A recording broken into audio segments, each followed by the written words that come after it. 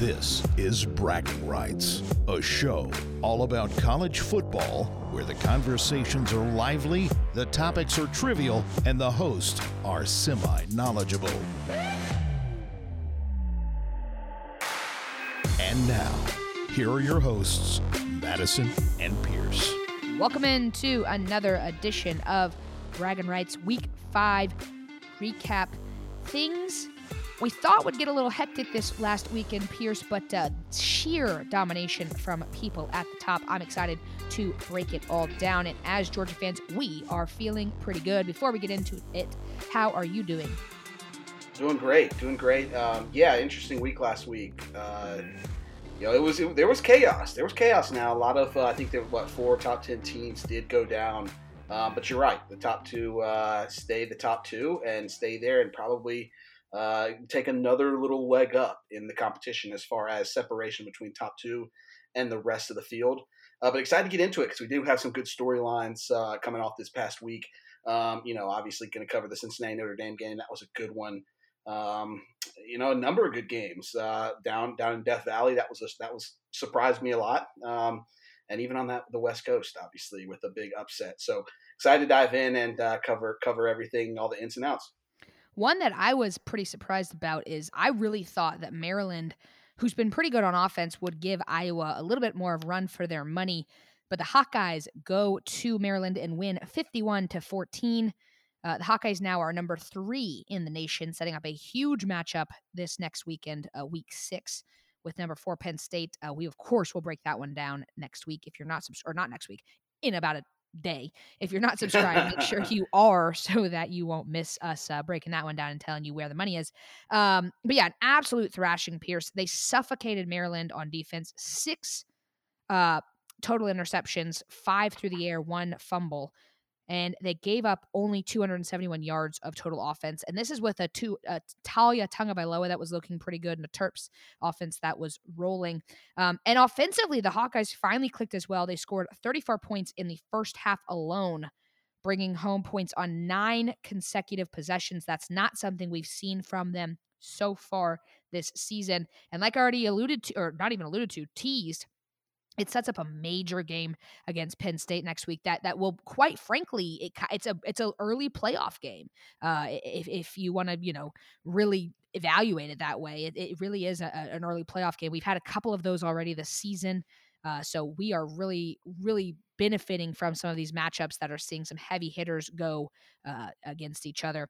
My bragger of the week in this game, Pierce, the Iowa defense, who dominated and put their offense in great positions to get points. That's one of the reasons why their offensive clicked so much, which has not been necessarily their strong suit. But the defense, like I said, with 6 turnovers, able to put their offense in great positions and give them lots of opportunities to score, and they capitalize. So that's a blowout to start the slate off early. What did you see in this game? It was just a thrashing by Iowa's defense. And quite surprised. You kind of expected Iowa to come out and have the more physical ball club, probably the more disciplined ball club, I would certainly say as well. I think that with Talia, I've heard some people say Talia. Anyway, well, Talia, tomato. I thought he was going to be able to come out there and just by sheer talent throw for 400 yards, throw all over the field, and keep them in this ball game. And that simply wasn't the case. Made some of the most shocking throws I've seen in college football, I think, to date this season. Just awful decisions, poor throws. Not all of those picks were his necessarily. I believe there was 1, maybe even 2 tipped off the receiver's hands. And then I think 1 at the end of half, right before just throwing a Hail Mary that was picked off. But Iowa just they know how to take advantage of someone else's mistakes, and that's a great quality to have, especially when you don't have the most explosive offense. This team's able to make big plays in big moments, make interceptions, turn them into either touchdowns or give them short fields to work with. There was a sad moment, unfortunately, towards I think it was pretty early on in the second quarter where I think 14-7 ball game and Maryland gets the ball and their return man has a nasty knee injury. And just by sheer, unfortunate pain, he drops the ball right there. And that was unfortunately the beginning of the end. From there, Iowa rattled off 3 more touchdowns in that quarter alone, as well as a field goal to tally 31 in that second quarter, as you hit on. And Iowa just keeps plugging. They've got a big one this week. Certainly being at home helps. But to come out against a team that I think a lot of people were sleeping on in Maryland, who is a solid team, not a top 25 team necessarily, but top 35 ball club at home, electric energy on a Friday night blackout against a big opponent who doesn't have the most explosive offense, so you expect to kind of hang with them until the end. And to go out there and do what they did is very impressive. And certainly looking like one of 2 teams that I have outside of the top 2 teams who might be for real. Yeah, that'll be interesting to see what happens this upcoming weekend and what happens in the rest of the season, because it's been a chaotic year so far outside of the top 2, and Iowa's trying to make a play for why they could be lumped into that conversation of top 3 before the major drop-off. Another dominant performance, Georgia 37, Arkansas 0.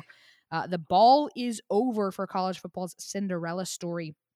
Now, who knows? They might be able to rebound, and I still think they might be the second best team in the West. They've got a matchup with Ole Miss this week in Week 6 that will help to kind of figure out the picture out there in the SEC West. But the Georgia defense, which is the best in the nation, absolutely put a halt to this Cinderella season, like I said, and they put up their second consecutive shutout this season, something they haven't done since 1980. We all know what happened in 1980. Don't look too soon, but if you're, as someone in the state of Georgia, we're all collectively holding our breath. JT Daniels was out with a lat injury, but the ground game shouldered the load and they put up 273 yards. They haven't really had a ton of explosivity this season, but they finally saw some good ground game there, and they didn't have to rely on Stetson Bennett much. And Arkansas, on the flip side of that, they don't have a ton of bright spots in this one.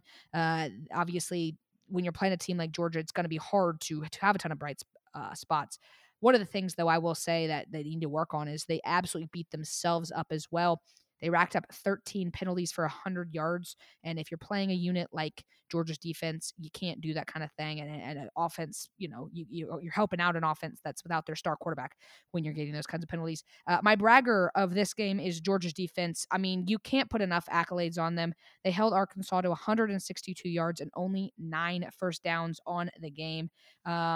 A close second would have been Zamir White getting 2 touchdowns on the ground and a blocked punt, or recovered a blocked punt. He didn't do the blocking of the punt. But also, all in all, a great environment at Sanford Stadium. And, like I said, we're all collectively holding our breaths, but hopefully looking towards a really fun SEC championship. What were your thoughts here in this one? I know you got a ton of them. Yeah, certainly unfortunate to see those early penalties if you're an Arkansas fan. Definitely a bad sign early in the game. I mean, you got to play a clean ball game in order to hang with the squad as talented as Georgia has. It certainly wouldn't have mattered. This team could have been out there for 8 more games, and I don't think they would have scored on this Georgia team. But it certainly did put them in some tough spots. Obviously, that block punt was a result of getting in poor field position and being backed up. And their defense, man, just their will was broken early, and the penalties certainly were a contributing factor there. The block punt, getting down early when it was 17 or 21-0. You just knew, oh boy, like I don't think they can score that much on this defense. So it really broke the will and the spirits of this Arkansas Razorbacks team early. And from there, it was just kind of a runaway freight train. Couple takeaways here for me. I got to give kudos to this player because I've been hard on him. Not necessarily saying he's not talented, but just saying, man, every year we expect this is the year. This is the year this guy's going to break out, and that is James Cook. He had the game of his career, in my opinion, and was quite honestly the featured back for majority of the game. And I mean, what really ran hard, was really finding holes, making some guys miss, averaged 7.3 yards per game, went for 87 on only 12 carries. That's really good work. Obviously, Zamir complimented him well, and I think Kenny McIntosh actually graded out as the best running back of the 5 in this game that ran the football. This is and I know it doesn't mean jack squat, but at the end of the day, if you watch that game and you know enough about this Georgia team, had JT Daniels started this game, 50 points would have been scored. It's just as simple as that. Once we got up early, there was no sense to go out there and let Stetson try and throw it around. It was just going to be run the football down their throat. Had JT been in there, we would have taken some more shots earlier in this game, and certainly even into the third quarter, maybe even into the fourth. So Arkansas should be fortunate, should be thankful that JT did not play. But it was just it was just kind of a workman's-like performance for Georgia. Just come out, did their job, got up easy, and then just used their brute force to just kind of coast into a 37-0 game and set up Deep South Souls rivalry coming up this weekend. Yeah, absolutely. And like I said already, I don't think all is lost for Arkansas. I still think they're a really talented team. Just like I think that Ole Miss is going to rebound on offense, and we'll get into that in a minute too. Well, I was going to. I'm sure you know. Obviously, they do play each other next. Real quick. What do you think about that game? Don't go into huge synopsis, but just what quick gut feel. Where is it? I believe it's in Oxford. Oh well, then Ole Miss. I like Arkansas. I think Lane Kiffin was absolutely embarrassed. I think that we are seeing that a lot of Arkansas's offensive firepower or offensive success. Now, this bodes well against an Ole Miss defense that's not good.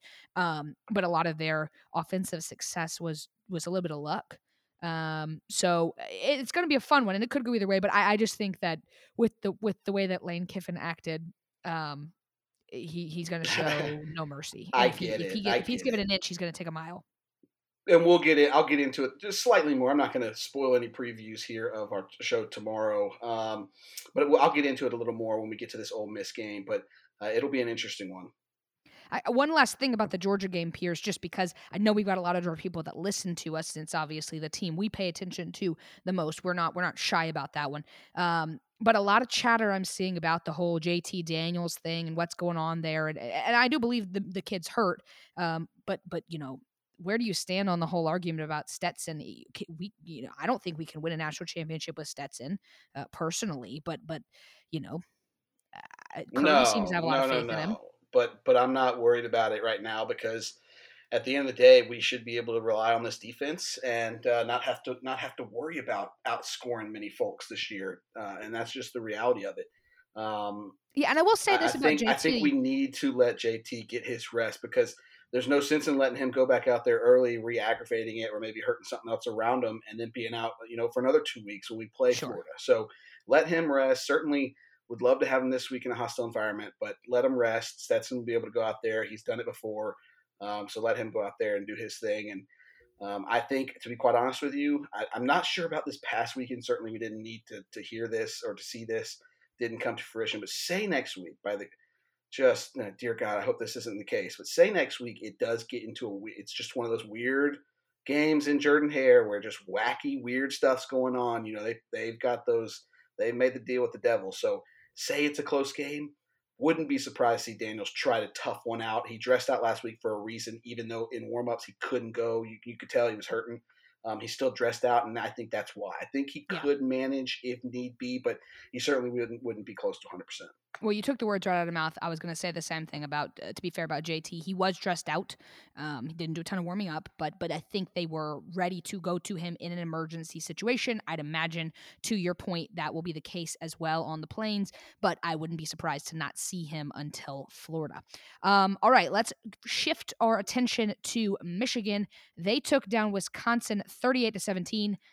The Wolverines finally get back on top of the Badgers after dropping the last two matchups. I mean, I don't know what to make of Harbaugh this season. It's like he's finally maybe righted the ship, although they still have the bulk of their schedule to go.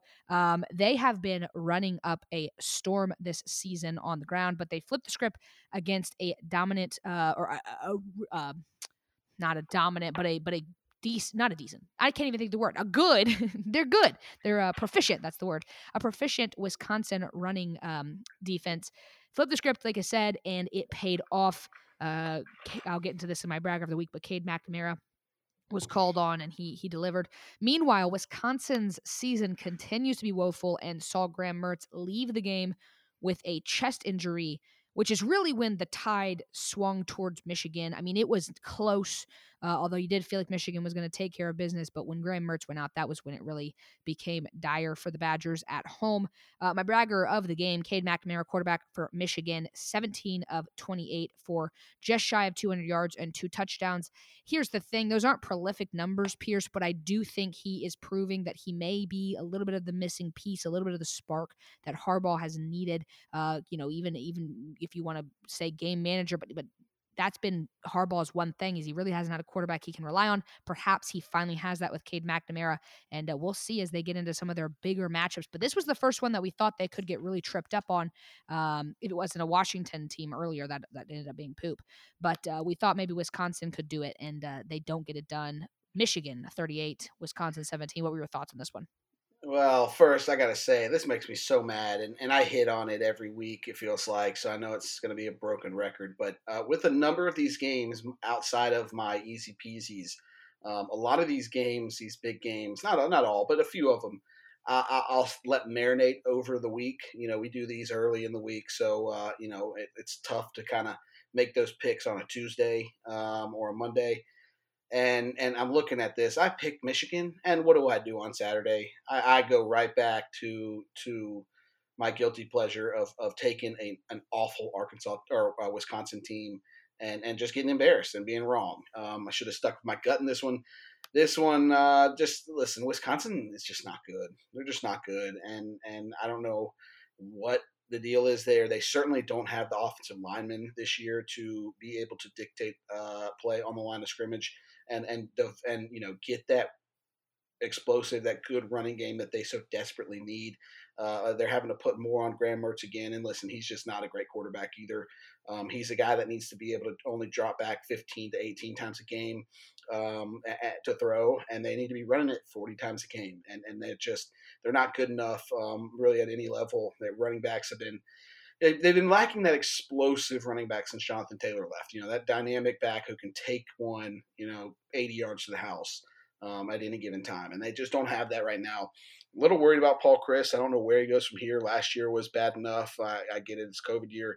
I mean, this year is downright awful for them right now. And give kudos to Michigan going into that environment. They certainly embraced it. I think that this week might be their last weekend of being unblemished on the season or not having a trip up on the season. I think we might be seeing that this week.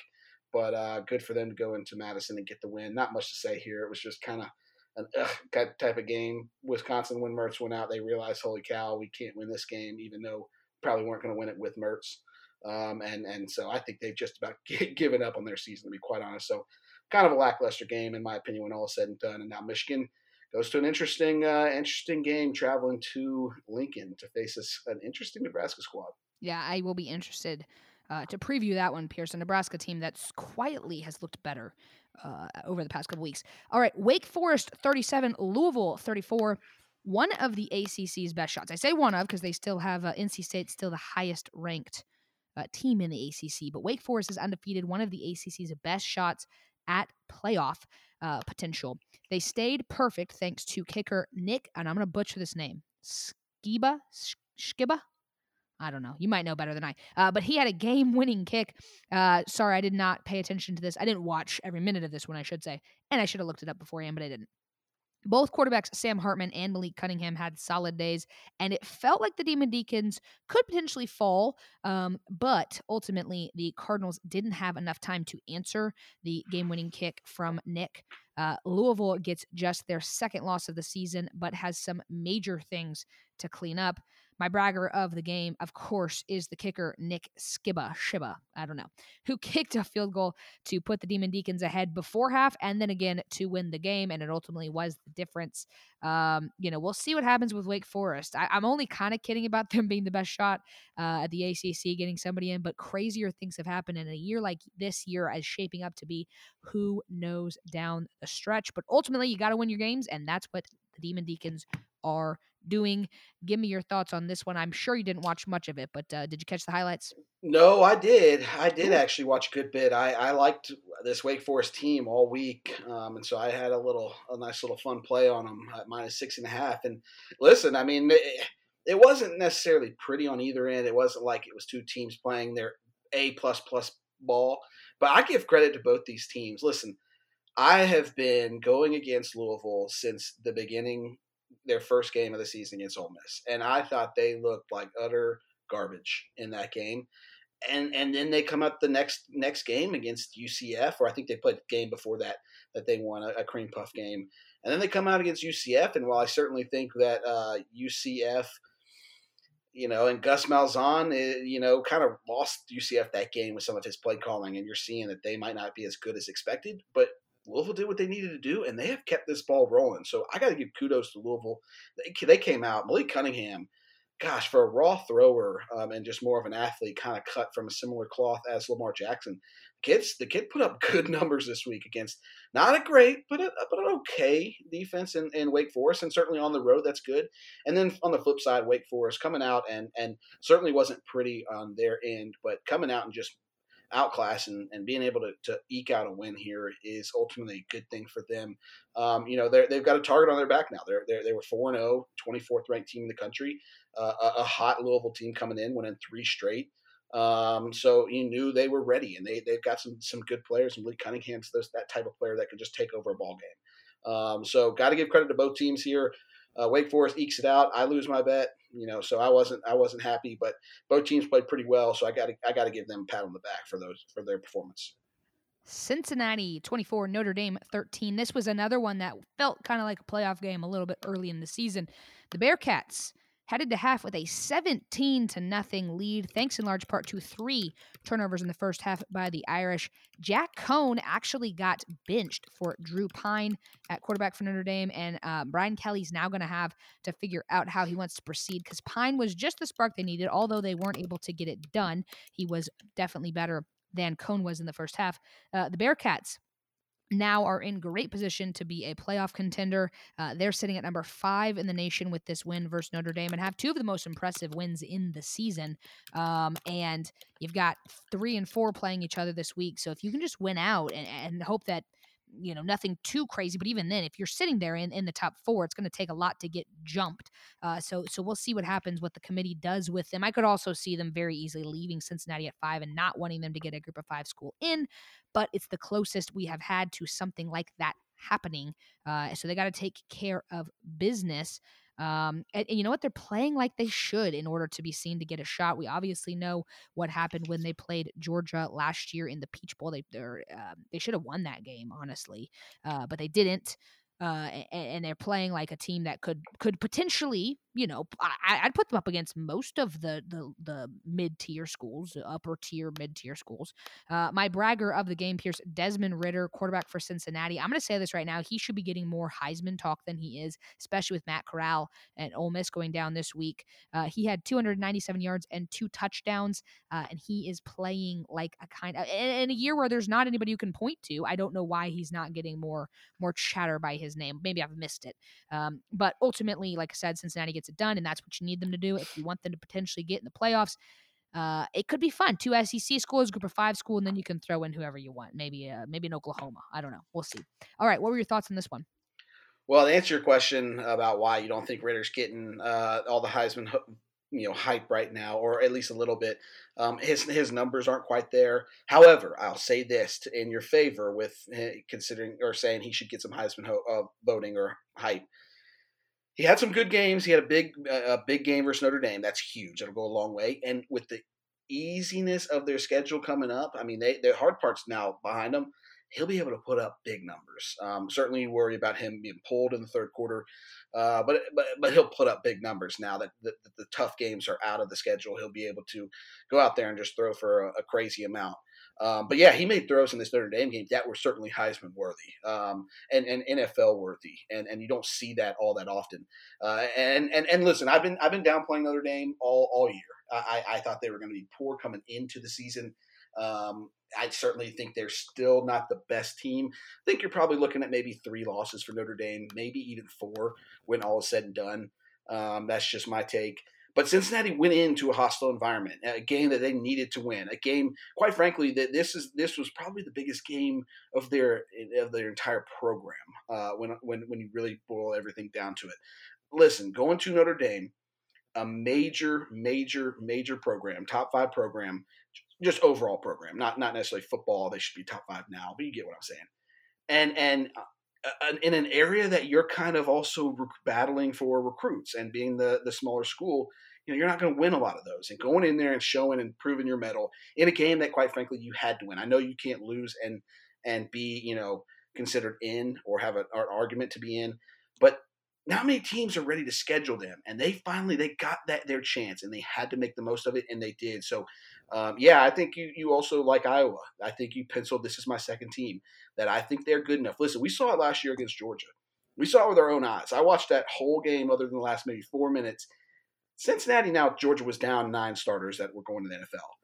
But Cincinnati came out and was just as physical, and they were fired up and ready to play, and they had some dudes, and their defense was flying around. Not sure if their defense is quite as good as it was last year, but with a guy like Ritter and still having a lot of talent across the board, I think this team is a legit top 5 team. And if they can run the table, it'll be tough. They need one more break to go their way, I think, with certainly like an OU going out. And then I think they're going to need maybe another loss from Ohio State or Oregon, potentially. But I think if they get that OU loss, then they have no reason to not be in this playoff. So huge win for Cincy. Obviously, maybe the biggest program or win in their program history. And give Ritter a lot of credit. He played with a lot of fire and was not going to let them lose this game. All right, Alabama 42, Ole Miss 21. The game started with quite the statement by Lane Kiffin to get your popcorn ready, and then he threw his headset off to his. I don't know if this isn't real. He looks like he knew what he was doing, but he wanted to say, "Well, I didn't know that was going to be the last question. I was confused." You knew exactly what you were doing, Lane Train. You always do. That was the most interesting part of the game for Ole Miss. They absolutely got thrashed. The Tide defense stifled an explosive Rebels offense that put them on their heels last year. Not the case in this one in Tuscaloosa. And now, Pierce, the nation prepares for an inevitable, eventual, whatever adjective you want to use, showdown in the SEC championship between Bama and UGA to be maybe the first of 2. We'll see how things shake out. Anything could happen, but it will determine, at least for the next month after that game, who the best in the nation is. Saban is now 24-0 against his former assistants. So we'll see what happens. A lot of people gave Ole Miss a lot of credit in this one and thought it'd be fun again, but she just knew, and I should have been smarter with this, that she just knew that Saban was going to be ready. He was pissed off after last year, and being in Tuscaloosa in front of their fans, it was never in doubt. Not a single bit of it was in doubt. My bragger of the game, Pierce, Brian Robinson Jr., running back for Alabama, had 36 carries, read it, 36, 171 yards, and 4 touchdowns. Bryce Young had himself a good game as well. He is somebody who is in Heisman talks as well. But ultimately, it's Georgia and Bama, and this game kind of helped solidify that. So what were your thoughts on this SEC matchup? I think the simplest thing, they weren't going to win this game after seeing every snap. Ole Miss had no chance, but they had a chance to keep it a game at least for about a half. And Lane Kiffin absolutely ruined any chance of that. It's just as simple as that. I mean, his hands were so, and he was so. I mean, listen, I don't know if he had one ball thrown designed to go deep over 25 yards all game. They were doing these weird play calling, and I quite frankly I didn't get it. Now I don't blame him for going for all those 4th downs, and I put him out of the game. But at their own 25. Well, so you know what's funny? I actually felt like that one was more justified. The one down on the goal line, I think you need to take the point. And now, obviously, hindsight's 20/20. I think you need to take those points. It's so early in the game, your first drive. That's a 10-point swing. You don't get the 3 points. They go down and score and get 7. Then you have I think they had a boneheaded mistake on I think the kick returner called.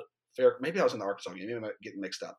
But then they were down 7-0 and knew, oh my goodness, we're about to have to punt it away and give Alabama good field position. They're going to run it right down our throats and score again. Now 14-0. We got to get something going here.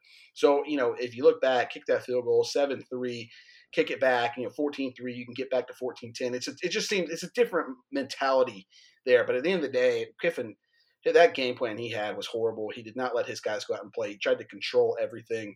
And quite frankly, he looked uncomfortable the entire game. Um, he had a lot of distractions throughout the week, which is kind of crazy that he would put himself in that spot in the first place. He didn't need to do any of it. Referring to the pardon the interruption, nonsense, and he just inserted himself into that. So yeah, it was just not a good look from Lane. Not a kind of feel bad for Matt Corral because they're just wouldn't put them in the right spots. On the flip side of things, talking about the lines, I love to do that. I talk about lines with the line of scrimmage play from just about every game that we cover here. Ole Miss, not matched. They had no chance. This Alabama team imposed their will on the lines of scrimmage. And listen, here's what I'm most interested in seeing moving forward with this Alabama team. They got beat on the line of scrimmage in Gainesville against the Gators. They got beat on both sides of the lines. Then they come in here, Ole Miss, you see, it's just no match, has no chance. What do I make of that? Did Alabama improve? Did they take a step up? Or was it just simply Ole Miss was that bad on the lines of scrimmage that they were just kind of in the mold that Georgia was able to do, just able to run the ball and control the clock and control possession and that sort of thing and put up their 40 points. So I'm torn to see. I'm interested to see how that goes going into the Texas A&M game this week. I'm not sure if that really going to matter. I really don't think it will, but maybe they're able, A&M's able to hang with them a little bit better than Ole Miss. Interesting stuff there. I thought Bryce Young looked calm, cool, and collected. He's really impressing me. Not necessarily putting up the crazy stats like you would think, but he's just in there. He's just another coach out there. He's very calm. He's yelling at people, telling them to get in spots, he just looks in command of everything. So give Alabama credit. Ole Miss certainly got some stuff to work on for sure. I think if Kiffin can just let the offense go, they certainly will be in a better spot. But Crimson Tide continue to roll. Staying in the SEC, Kentucky 20, Florida 13. Kroger Field was rocking, and the fans stormed the field to celebrate the Wildcats' victory over the Gators. It was just a few years ago that we were celebrating the end of a 30-year streak, and I think the Cats have won 2 of the last 3, maybe. It's 2 very different trajectories that these 2 teams are on now. Kentucky obviously improving to 5-0. And Dan Mullen now needing to answer some serious questions about what's going on with this Florida team. Kentucky did get the win thanks in large part to a blocked field goal returned 76 yards for a touchdown late in the third quarter. Neither team looked amazing. This was really a slugfest. It wasn't like a beating up or anything like that. But Kentucky will now hope to beat UGA to sit atop the SEC East, which I don't know when the last time, if they've ever done that. I don't think it's going to happen, but you give them a little bit of hope there.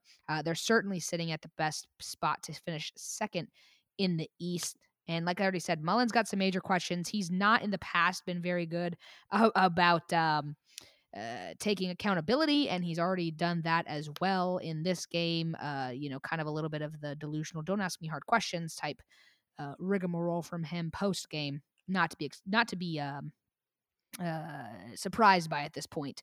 And from what I'm hearing, some of his support in Gainesville is turning at this point. My bragger of the game, Pierce, is Josh Pashal, who blocked the kick, and Trevin Wallace, who returned it to take control of the game and ultimately put the Cats above the Gators.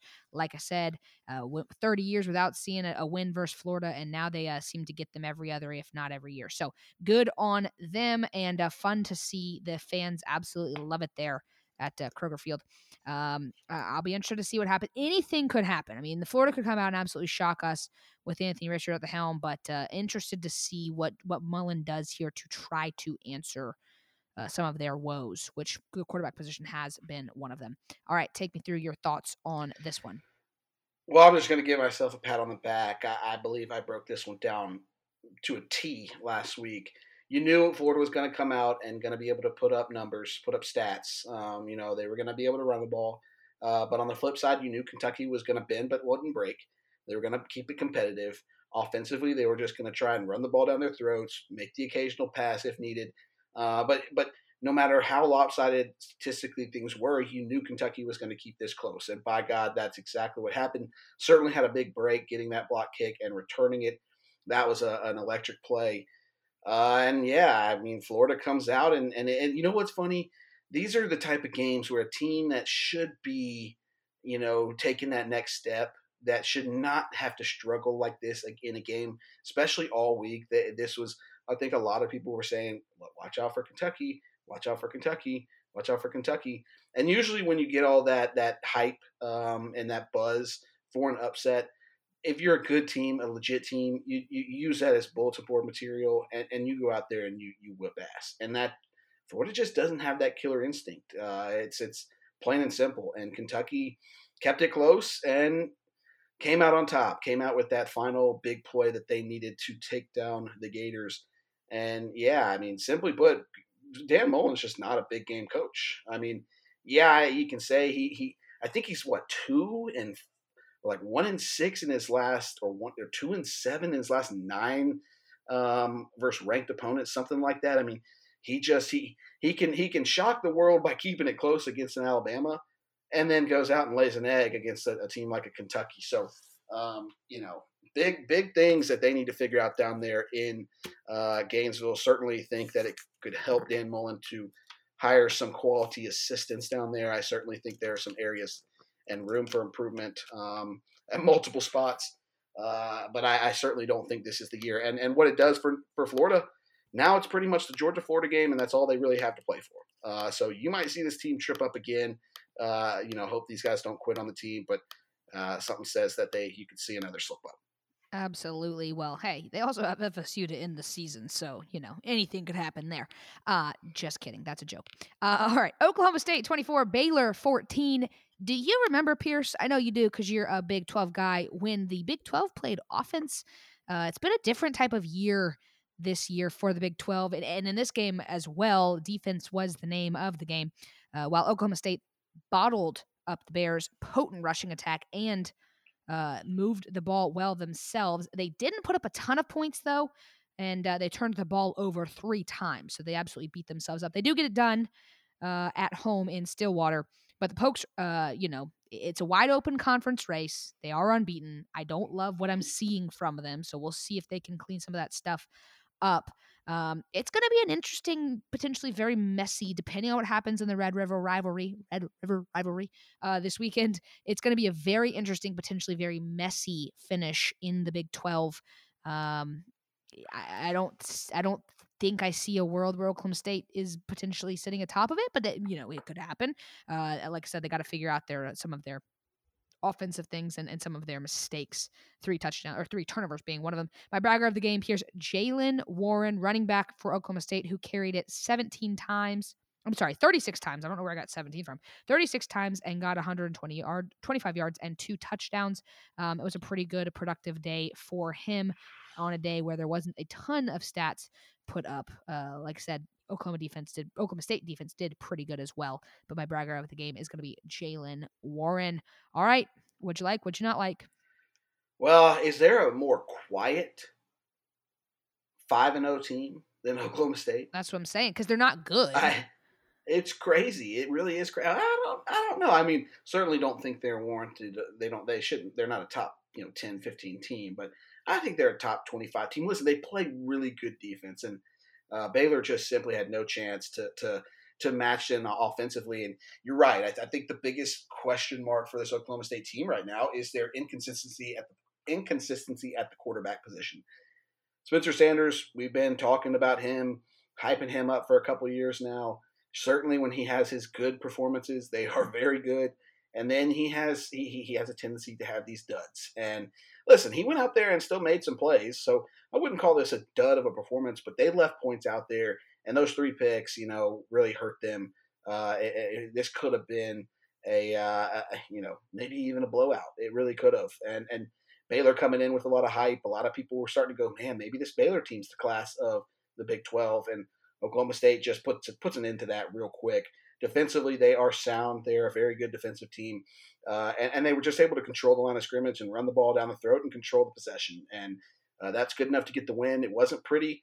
If Spencer Sanders can just somehow figure that out and keep, not throw as many picks or not turn it over as much, just kind of play even game manage. I know they can't do that sometimes if they're down or, if they're playing in Oklahoma or even at Texas this year. Because I think Texas may have the best offense in the Big 12, which is crazy to even say that out loud. But yeah, if they can do that, this defense certainly will keep them in a lot of games and certainly will win them a lot of games this year. So, watch out for Oklahoma State. We'll see how they go. I love this team just from I've been riding them all year. So they've been my my best kept secret. So let's hope that everybody stays off them so that I can keep benefiting. All right, time to talk about the Tiger Bowl. You already alluded to this game a little bit earlier in the podcast. Auburn 24, LSU. I can't read my notes. Is that 17? 19? 19. 19. I was going to say, I was jotting this stuff down at the end of the day. Didn't look great in my handwriting. All right, Abby gets the win in Death Valley for the first time since 1999. I could not believe that stat when I heard it, but nonetheless, awesome thing to see. I love to see streaks break. It's fun for me. Bo Nix continues to be the most confusing quarterback in football. He dazzled this week. He was benched last week. We'll see what he does this week against Georgia. Very confusing guy, but he was able to really move around, scramble. I mean, some of his scrambling, it was insane. I don't know if he's going to be able to do that next week versus a Georgia front seven that is real fast, real potent. So we'll see. But on the LSU side, they have major run game issues. They only got 11 yards in this one, Pierce. Now, Max Johnson had a decent night despite that, but he doesn't have any help, so they're not able to really balance it. They're going to throw every single time. He threw 46 times in this one. That's a lot for a quarterback, particularly one who's not had a ton of consistency, and especially when, like I said, he's going to throw every single time. My bragger of the week in this one is Bo Nix, 255 yards in the air, 74 on the ground, 2 touchdowns respectively, one in the air, one on the ground. And he just when you think to yourselves, Bo Nix done, he puts up a really good game. That's how it's been his whole career. So we'll see what happens next week. But all in all, Auburn gets it done against an LSU team that Ed Orgeron's seat's getting hotter and hotter and hotter. But hey, that's to be expected when you go and you hire your interim coach. What'd you like about the Tiger Bowl? What'd you not like about the Tiger Bowl? I didn't like much of it at all, to be quite honest with you. I really think that LSU should have fired Ed Orgeron on Sunday. Hell, maybe even Saturday after the game. This is just unacceptable. You can't. The fact that you can't run the ball on just a mediocre team. I know they have a better defense than maybe mediocre. Certainly, I think their defense is the best unit for Auburn. You can't go out there. I mean, listen, the LSU got up, and they had to continue to throw the ball because they couldn't run. And that's it was a weird game to watch from that standpoint, because you don't see that very often in the SEC, where a team gets up and just, it doesn't matter if they're necessarily the more dominant team, but you gotta expect them to run the ball and to try to slow down, to shorten the game and control possession. And they just kept dropping back and throwing because they had no chance to run the ball. I was impressed with Bo Nix. Impressed is different than saying I really like what he's doing and his prospects going forward. But this was a better Bo Nix performance on the road than you've seen in the past. That's typically where he has his worst performances, and he had some Houdini acts. I mean, go figure, right, from an Auburn quarterback of all people. But Bo Nix came out there, and he was running all over the field. He was extending plays. He was making things happen, and that's what Bo has to do. He's not a pocket passer. He's just not a pocket passer. Now, his decision making will always get him in trouble, and I think that's where I think why he got benched last week, and kind of where his woes have been. It's not necessarily enough to make the Houdini act and then to throw it and make a terrible decision and have it picked off. But I don't think he's a pocket passer. I think he certainly needs to run around, extend plays, allow his receivers a few more seconds to get open and separate from these DBs. And Bo Nix was able to do that. We'll see. I don't think that's going to happen this next week. But I've seen crazier things. Auburn was able to sneak this one out. It was not pretty. I mean, LSU, here was what shocked me the most. And I'm not sure if you watched this game. A little bit. I started seeing it on Twitter. I started noticing it, but I didn't really think too much about it until I started reading on Twitter from some people that were in the game saying, man, it's a real shame. This is just not the same LSU fan base or that we're used to seeing. And I was confused. And they went on to say, it's getting down to the end of the third quarter and the stadium's emptying. They were up. They were up in a close game against Auburn, a ranked team in their house, and the fans started leaving.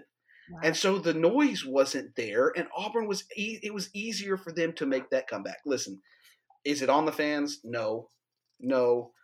But you gotta be able to help. If you have some pride and help your team out, they're out there fighting to give you a good time and to win for you, and to, give you something. It's a sporting event. Give you something to watch and enjoy. And to ban him like that was just despicable in my opinion, and quite frankly probably was the nail in the coffin for LSU failing to get this win. So got to give credit to Bo Nix and Auburn. They battled. Certainly it could have been you coming off that Georgia State debacle last week, could have been an ugly game, and they came out and prevailed. Didn't know that about the fans. That's a bummer when so many teams were helped by that. Georgia was helped by that. Kentucky was helped by that. You got to stay to will your team on to victory. Come on now. All right. Well, and think about this too, real quick.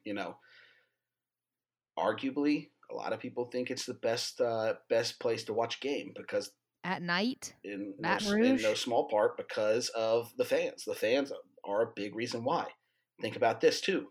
It wouldn't have mattered because the game was a blowout anyway, but you put that game at night instead of the Georgia-Arkansas game. Right.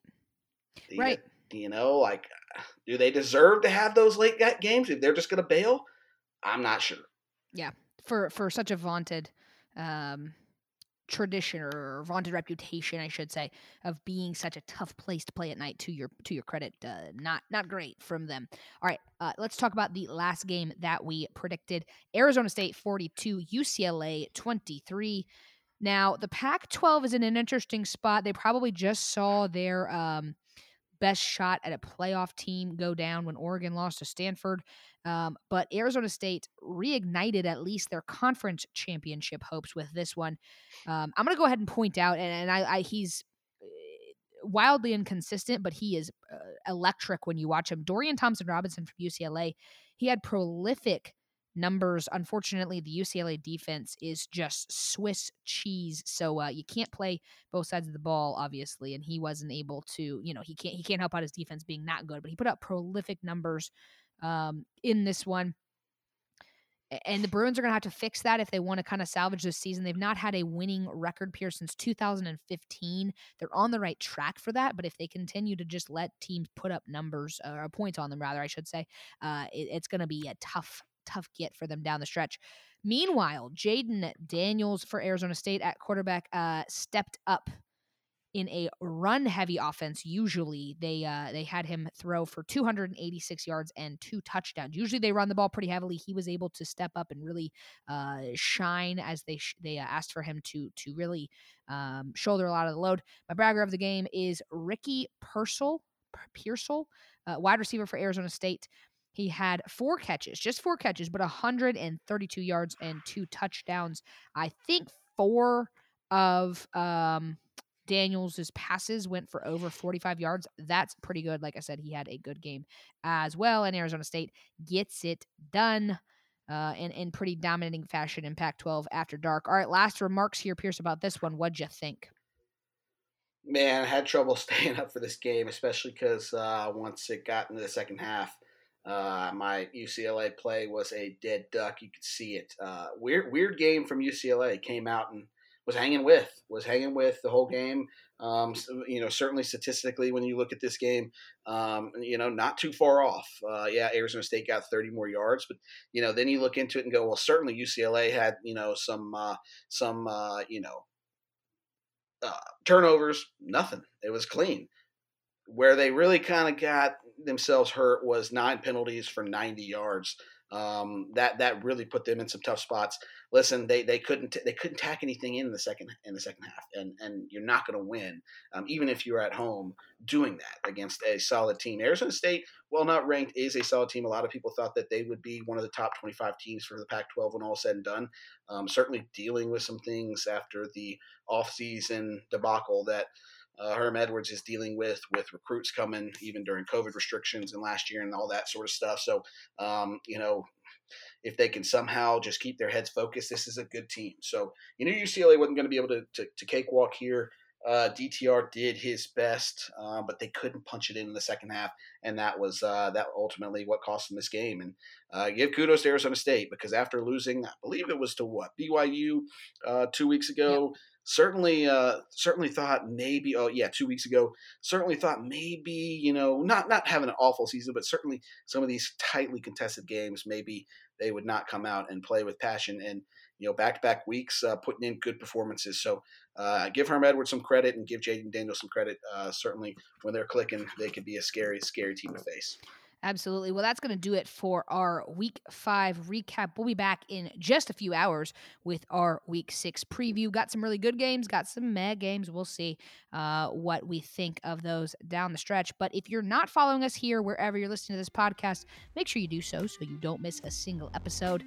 Pierce was tweeting up a storm with his analysis and giving you some of those betting lines and things of that nature over on Bragging Pod on Twitter. That's bragging without the G. And assuming Instagram stays up and that somebody doesn't take it off the entire internet again, we're also Bragging Pod on Instagram. That is going to do it for us this week. We will see you, like I said, in just a few hours. But until then, I'm Madison. And I'm Pierce. Stay blessed, y'all.